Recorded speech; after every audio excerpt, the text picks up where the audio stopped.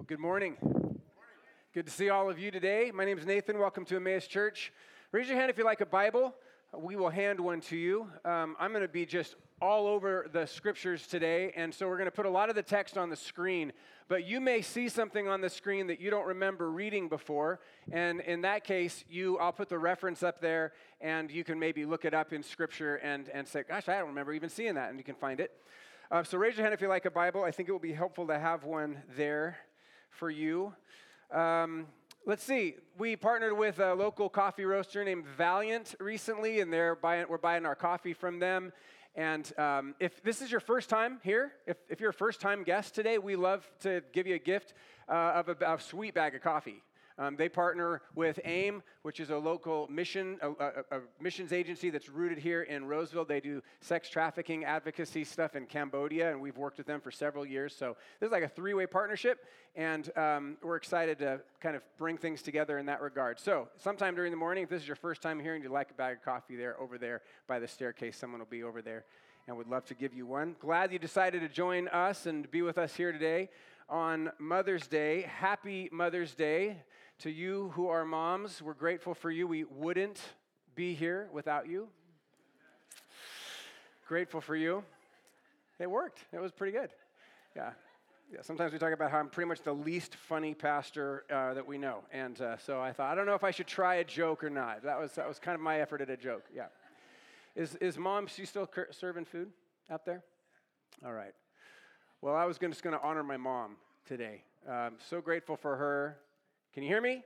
You're out there. She is serving food like she has for me my whole life. And I'm super thankful for her. She's been a key supporter of this church since we started, before we started. Happy Mother's Day, Mom. I'm grateful for you, and we're thankful for you. Would you guys help me honor my mom for a minute?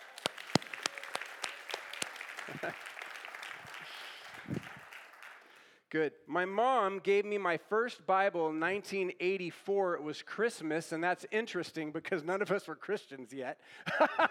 But something was going on. God was drawing us to himself. And so over the next couple of years, all kinds of things changed in my family. We began to follow Jesus. And so I was 12 years old. I'd never read the Bible before. I didn't know anything about Jesus or Christianity. I'd never read these stories before.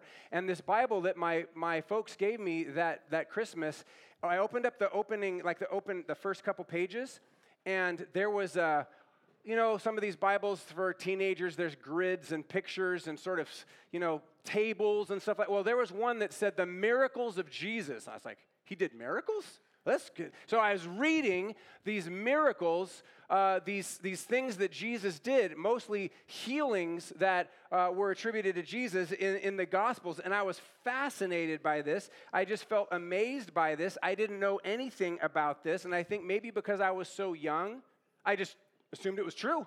I was like, this is incredible, And I remember talking to the people in my family. This is down at the Jordana's house in Roseville. And I remember talking to the people in my family about the stuff I was reading. I was like, so there was a guy who was blind, and Jesus touched his eyes, and he was healed. Did you know that? That's amazing. There was a guy who was paralyzed, and his friends dug a hole in a roof and lowered him through the roof of the house right in front of Jesus, and Jesus healed him, and he walked out in front of everybody. Did you know that? This is incredible. And I was sort of super enthusiastic about this, and I remember my parents and my family's reaction was somehow less enthusiastic about what I would describe it as polite skepticism. I remember walking up to one family member, and they said, wow, interesting. What else did you get for Christmas? Let's move along. Yeah, show me the baseball bat. All right, so what's your reaction to the stories of the healings in the Gospels? Do you find yourself embracing the stories that are throughout Scripture, and specifically in the Gospels, of Jesus healing people? Have you found yourself amazed? Have you found yourself feeling skeptical? I imagine some of us have prayed for sick people before, and they have been made well. I imagine some of us have even asked God to heal us before. And I wonder why we did that. Like, where did we get that idea? Where did that come from? Why is it that so often, at least in certain cultures, and the church culture is one of them, when we say somebody's sick, well, we'll pray for you. I imagine many of us have also viewed the stories of Jesus' healings with some polite skepticism, maybe some general frustration, maybe even some real pain and disappointment. Like, whatever happened to this? Where did this go? Does this still happen? Is this still in play? Did I miss a memo somewhere along the way? Because when you read the Gospels, this much is clear. The healing work of Jesus was not an insignificant add-on to his ministry. Jesus' healing was not an occasional supplement to his main work. No, the Gospels clearly describe Jesus' ministry as teaching and healing. Teaching and healing, they go together. This is what Matthew writes in chapter 4. Jesus went throughout Galilee, that's like a county or an area, teaching in their synagogues, preaching the good news of the kingdom, healing every disease and sickness among them. Jesus' healing ministry was central. It was the primary visible evidence of the arrival of the kingdom of God. Let me say that again. Jesus' healing ministry was the primary visible evidence of the arrival of the kingdom of God. So, this morning I want to give a rapid 40,000-foot view of the doctrine of healing, of the biblical perspective or teachings on divine healing. And then I want to point us toward a biblical course of action. And then after I preach, during the time of receiving communion, I will invite any of you who would like to come forward to the prayer ministers that are always here and to receive prayer for healing. Maybe some of you are sick today. I want to invite you to consider receiving prayer for healing. Maybe someone that you know and love is sick. I'm going to invite you when I'm done preaching to join with a couple other people and lift them to the Lord and ask God to heal them. All right, we're in the season of Easter, and our sermon series for this season is called Triumph. We're looking at the ramifications of the resurrection of Jesus Christ. We're looking at Jesus' triumph over death and what that means. Today, specifically, we're going to look at how Jesus triumphs over sickness. The big idea today, and this is the single fill-in in your notes, the big idea today is this: Jesus heals people. Jesus heals people. I'm going to address 6 really basic questions about that. It's going to start kind of fast, and then I'll slow down and take a breath, all right? First, in the Bible, why did Jesus heal people in the Bible? Well, there's 4 big reasons. 1, Jesus healed because he was the Messiah. The very definition of Jesus' identity was the primary mandate for his healing. Throughout the Psalms, which are the early prayers and songs of the Jewish community, the Messiah, that is the expected Savior of the world, was believed to carry the power of healing for the people. Matthew, who writes one of the Gospels about Jesus, takes great care in pointing out that Jesus healed in order to fulfill the messianic prophecies in the Old Testament, specifically that of this man named Isaiah, this prophet Isaiah, who wrote hundreds of years before Jesus.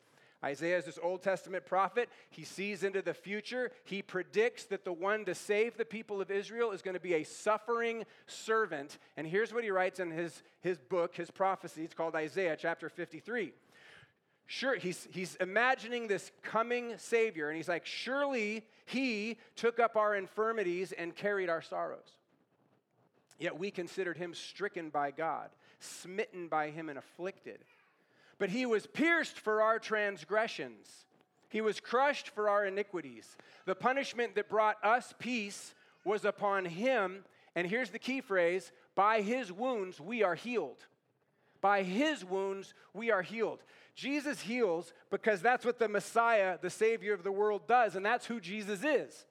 So when John the Baptist, now New Testament, he's the first person to point out and declare, he's the one.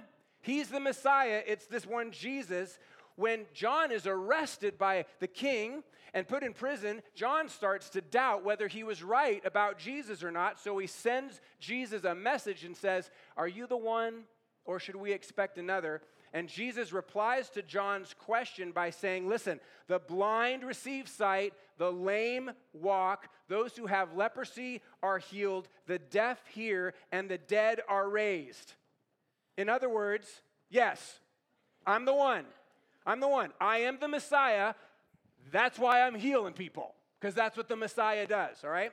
A second reason Jesus healed was that he was establishing the kingdom of God on earth.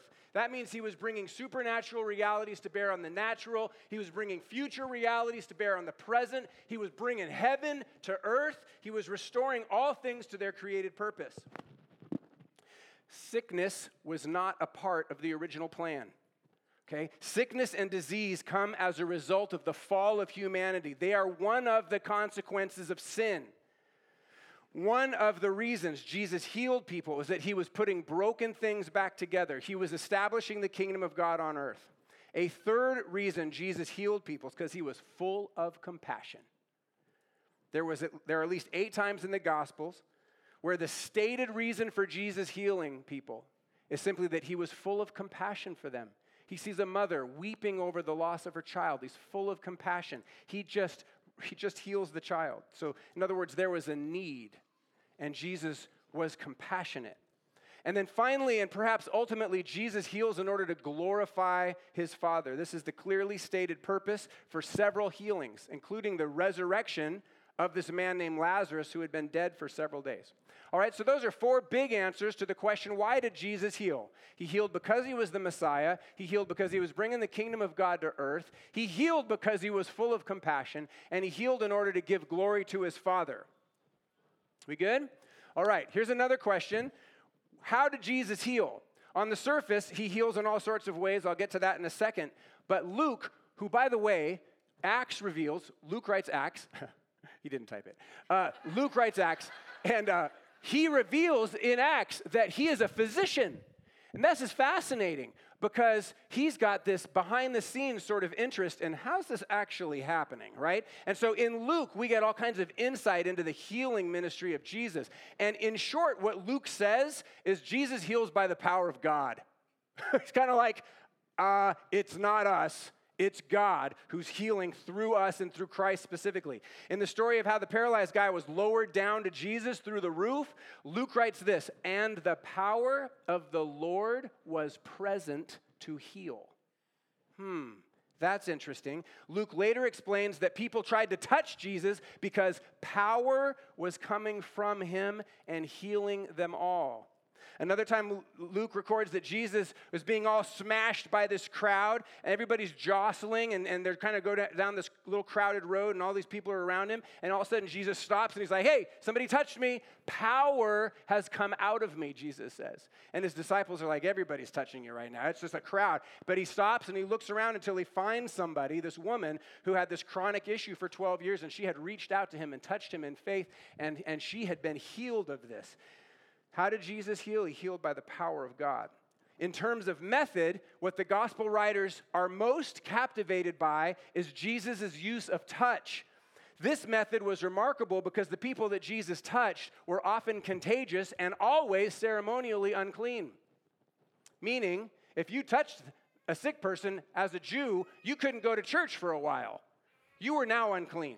Jesus touched the untouchables, and through his touch, many were healed. And the news gets out. Once a father comes to Jesus and says, put your hands on my daughter so that she will be healed. Once a friend of a blind man begs Jesus to touch him. Mark writes that whole regions would gather, and all who touched Jesus were healed. So touch was a remarkable method of Jesus' healing, but it wasn't the only method of his healing. He healed by pronouncement. Sometimes he healed people in other towns by remote. He just declared they were healed, and then the message would come back at that very hour. They were healed. At least once, Jesus heals by simply exercising his will. It's a great story. Some people are arguing about Jesus, debating him, and Jesus will not engage. They're arguing with him because he's healing on the Sabbath. They consider that work, and therefore it's forbidden. Jesus doesn't engage with the argument. He just sees this dude over in the crowd with a little gimpy hand all withered up, and he just, at the end of the argument, he doesn't say anything. He just says, stretch out your hand. And the guy stretches out his hand, and it's healed. So there are other methods of healing as well. It's hard to find, I'm not sure about this 100%, but I couldn't find an example where Jesus heals the same way twice. It's just all kinds of different methods of healing. Here's a third question. What did Jesus heal? Well, 3 times in Matthew alone, Jesus is said to have healed every disease and sickness. Jesus regularly demonstrates authority over the natural world in general. For instance, he calms the storm, he walks on the water, he changes water into wine. He also demonstrates authority over the supernatural or the spiritual world. He defeats the devil in the desert. He's constantly taking authority over demonic powers. So healing is not a problem. Every disease and sickness, he's got that covered. In other words, whether the cause is physical or the cause is spiritual, let's not get hung up on that because Jesus doesn't seem to. In fact, he doesn't seem to see much of a distinction between the two. Why do I say that? Because you know what one of the most common things Jesus says as he heals somebody is? Your sins are forgiven. Now that's interesting. Careful here. This isn't to say that your disease is necessarily your fault, okay? Your illness is not a punishment, okay? It's not. It is to say that things like cancer and depression and addiction are results of our living in a broken world, okay? In other words, this is not the way it was designed to be. This is not the way it was created to be, but this is the way it now is. And Jesus has come to heal all of that, to defeat, in other words, sin and the grave. That's the phrase. Sin, that's the original catalyst for all the brokenness, and the grave, in other words, all of sin's effects, both personal, relational, cultural, social, environmental, and so on. So, what we've said so far is this: healing is central to the ministry of Jesus. Jesus heals all diseases, and he heals them in a variety of ways. Here's another question. Then what happened? Well, 4 things primarily. Large crowds gathered. Both Matthew and Mark point out that Jesus' healing the sick is what attracted so many people to his ministry. That's why people came, because he was healing the sick. Matthew writes, news about him spread all over Syria. People brought to him those who were ill with various diseases, those suffering severe pain, the demon-possessed, the epileptics, and the paralytics, and he healed them. Large crowds from Galilee, the Decapolis, Jerusalem, Judea, the region across the Jordan, they followed him. Secondly, these crowds, which often numbered 4,000 or 5,000 people, when they witnessed, quote, the dumb speaking, the crippled made well, the lame walking, the blind seeing, do you know what they did? They praised the God of Israel. That's what they did. So large crowds gathered. Secondly, they would often end up praising God. Then many of the people being healed started following Jesus. Mary Magdalene is a famous example of that. She is healed in a remarkable fashion of a remarkable hindrance or issue, and then she follows Jesus with remarkable devotion. Common was the response of the 2 blind men recorded in Matthew 20. Jesus had compassion on them and touched their eyes. Immediately they received their sight and followed him. It's a game changer, right? And then a 4th thing that happens is people criticize Jesus. And this increases in the 3rd year of his ministry. Jesus' very acts of healing, as well as his teaching surrounding the healings, his methods of healing, and his timing of healing, man, they do not fit the system embraced by the Jewish priests. They were immediately threatened by his power. They were challenged by his right to heal, and they challenged his right to heal and to claim the things he did as he was healing. This is ironic. Many people overlooked the healing and focused on the ways that Jesus seemed to be breaking the rules and not fitting in with the system. In fact, it was after Jesus healed somebody that these people who were in religious power became, quote, furious and began to discuss with one another what they might do to Jesus. So it's his healing that gets Jesus in trouble in the end. All right. That's a sprint through the why, the what, the how, and the then what of healing in the Gospels. Got room for a little bit more? Okay, 2 more questions. What part do we play in the process? What's our job? Or how do we participate in divine healing? Well, the single most important human element in Jesus' ministry of healing, according to the Gospels, this is not my opinion, The single most important element, human element, related to divine healing, according to the Gospels, is faith. And that is challenging, and that is mysterious. But the gospel writers clearly proclaim that faith is the way we experience or access God's healing. It's through faith. To the hemorrhaging woman, to blind Bartimaeus, to the sinful woman, quote unquote, to the one of the 10 lepers who returns, to several others, Jesus declares, your faith has healed you. Conversely, it is said that Jesus was unable to do many miracles in his hometown because of their lack of faith. Jesus even chastises his own followers, his disciples, who are unable to cast a demon out of a little boy because of their lack of faith. And then, like to add an exclamation point to the end of that statement, Jesus turns to the dad of the kid and says, anything is possible for him who believes. Right in front of his guys, right? And perhaps the most startling statement regarding the role of faith in Christ's healing ministry is seen in Matthew's gospel when two blind men follow Jesus into a room seeking his healing. Jesus says, do you believe I am able to do this? They say, yes, Lord. And then he says, according to your faith will it be done to you. Yeah, it's powerful. It's complicated, and yet it's simple at the same time. It seems very clear that faith is critical in the healing ministry of Jesus. And what's really crazy about this is it doesn't even have to be your faith if you're the sick person.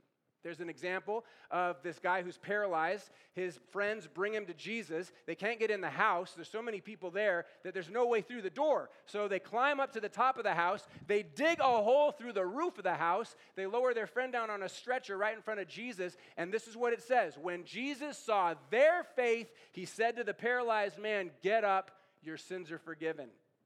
And then it says he got up in front of everybody, took his mat, and walked home.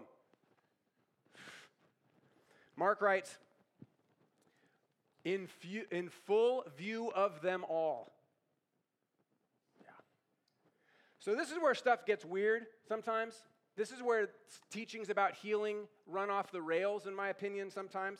Because on one hand, faith is critical for healing, but on the other hand, it doesn't seem to have to be the faith of the sick person. It doesn't seem to have to be a lot of faith. Jesus says if you have the faith of a mustard seed, which is about the smallest thing you can see, you can move mountains. And so according to the Bible, we should have faith that Jesus can and will heal the sick. But the key is to have faith in Jesus. Not faith in ourselves, not faith in our methods, and not faith in faith. If somebody says, well, she didn't get healed because you didn't have the right people praying for her, I would say, oh, no. It's not about the right people. It's about Jesus. Okay. If somebody says, well, he didn't get healed because you didn't pray the right way, I would say, and what is the right way exactly? Because Jesus healed people in so many ways. In the Bible, people are healed through water, oil, mud, spit, touch, and a snake raised up on a stick, right? I mean, it's crazy. It's true, yeah. God heals people in all sorts of ways. Through modern Western medicine, God heals people. Through ancient Eastern medicine, God heals people. Through prayer, God heals people. And if somebody says, well, she didn't get healed because you didn't have enough faith, I would say, and how much is enough? Please tell me. Can't turn this into a formula, okay? There's a lot of information in Scripture, but you cannot formalize it. It won't fit that way. Jesus doesn't heal the same way twice. There's a lot of information in the Bible, more than we could cover in several sermons, but you know what? Ultimately, this divine healing is a mystery. It's veiled in mystery. And you know the mysterious question. You're feeling it. Some of you are crying about it right now. Why does he heal some and not others? Right? Why does he heal some and not others? It's a mystery. I don't know. What's clear is we are taught to place our faith in Jesus. That's what's clear. Doesn't quite answer all my questions, but that's what the Word says. There's no formula, and it's a mystery. All right, last question. You guys are doing great. What should we do? What should we do? Let me just be really specific here. What should we do with this significant scriptural emphasis on healing in light of the undeniable fact that we rarely, if ever, see somebody get healed? What do we do here? Well, simply stated, the church should continue the healing ministry of Jesus. The church should continue the healing ministry of Jesus. We should keep praying for people. We should keep asking God to heal people. There are lots of reasons for this. Here are two really basic ones. First, because the Word tells us to. Because the Bible declares that this is what we should do. Jesus' brother James says it very clearly. This is James 5:13. I think I missed it. Oh, no, there it is. Is any of you sick? Let them call the elders of the church to pray over them and anoint them with oil in the name of the Lord. And the prayer offered in faith will make the sick person well. End of the Bible, post-resurrection, post-ascension, early Christian church, brother of Jesus, authority over Jerusalem. We got a whole lot of reasons to believe this is still in play. In fact, there is no indication in Scripture that says that the healing ministry of Jesus is discontinued.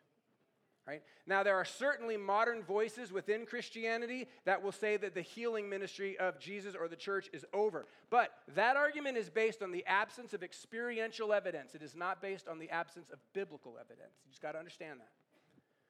We should continue the healing ministry of Jesus because the Word teaches us to.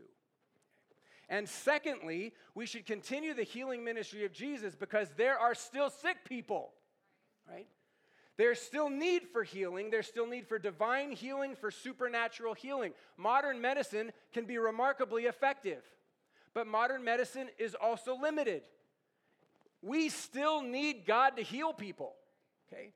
And I'll say this, that in our darkest days, in my family's most desperate hours, in the pediatric oncology wing of Sutter Memorial Hospital in downtown Sacramento, losing a child was a real possibility. It was happening all over that hallway, all around, and this was the reason that drove us to pray. Okay.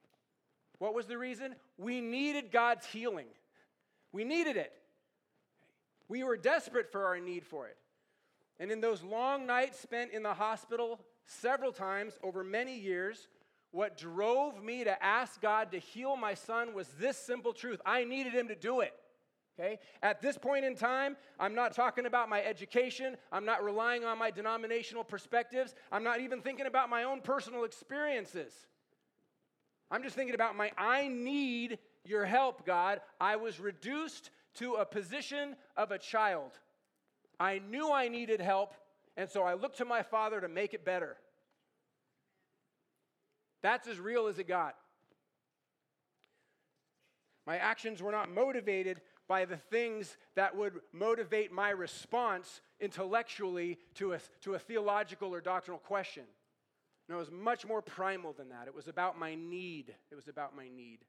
And of course I knew that healing might not come in the way I wanted it to. Of course I knew that. But in those moments, I wasn't wrestling with my theology. I wasn't trying to figure it out. I was just pleading with God, God, please heal my son. Please heal my son. The last line of Psalm 138 became our prayer. You know what it says? Do not abandon the works of your hands. That's what we prayed. Do not abandon the works of your hands. He's this beautiful boy. What should we do? I think it comes down to this. I think we should approach God as a good parent. We should ask him for what we need. Okay?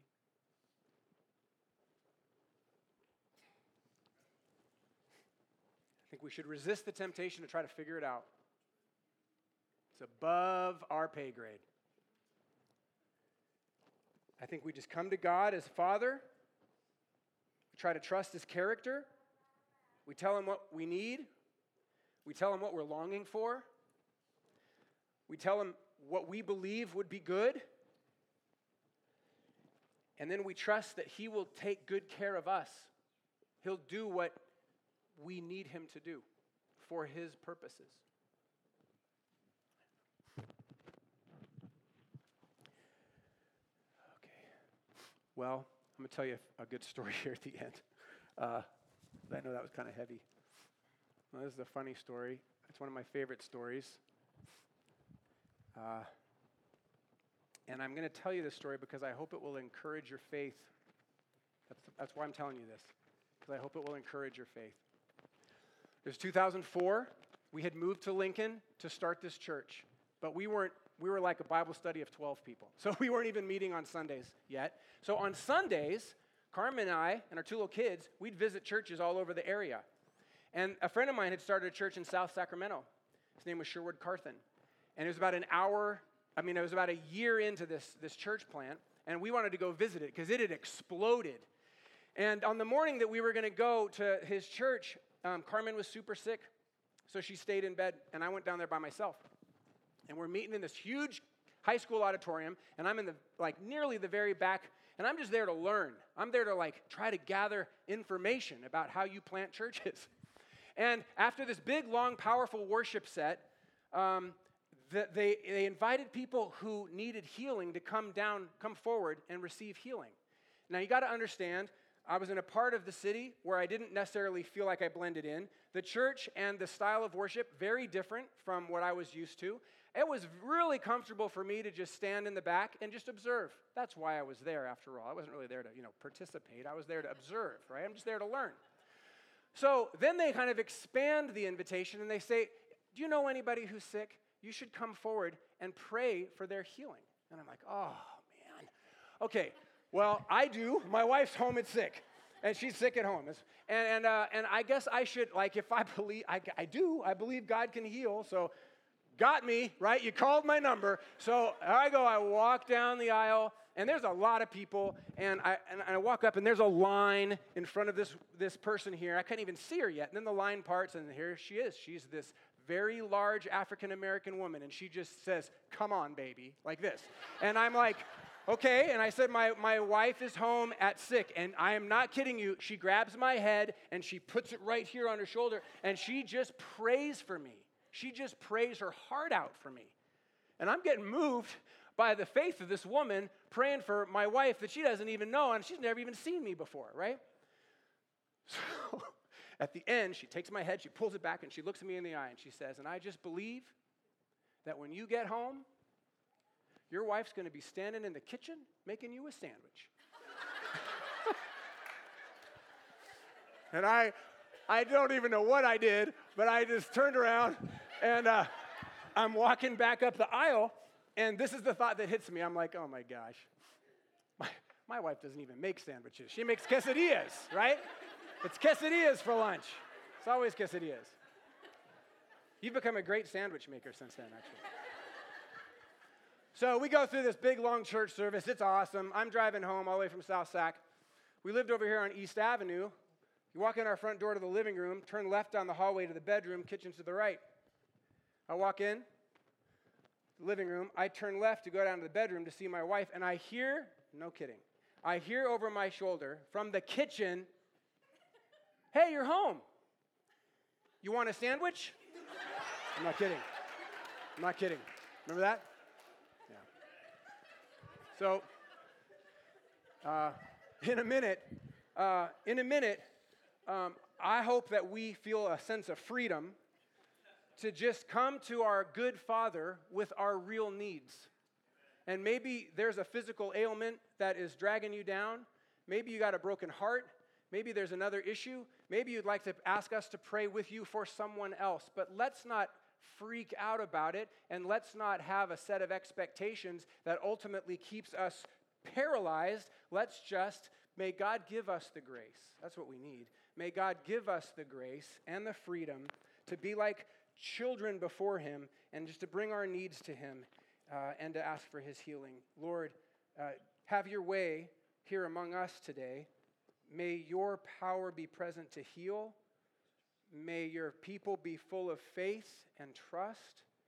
And may you deliver us from the brokenness that we are trudging through in this life. In Jesus' name, amen.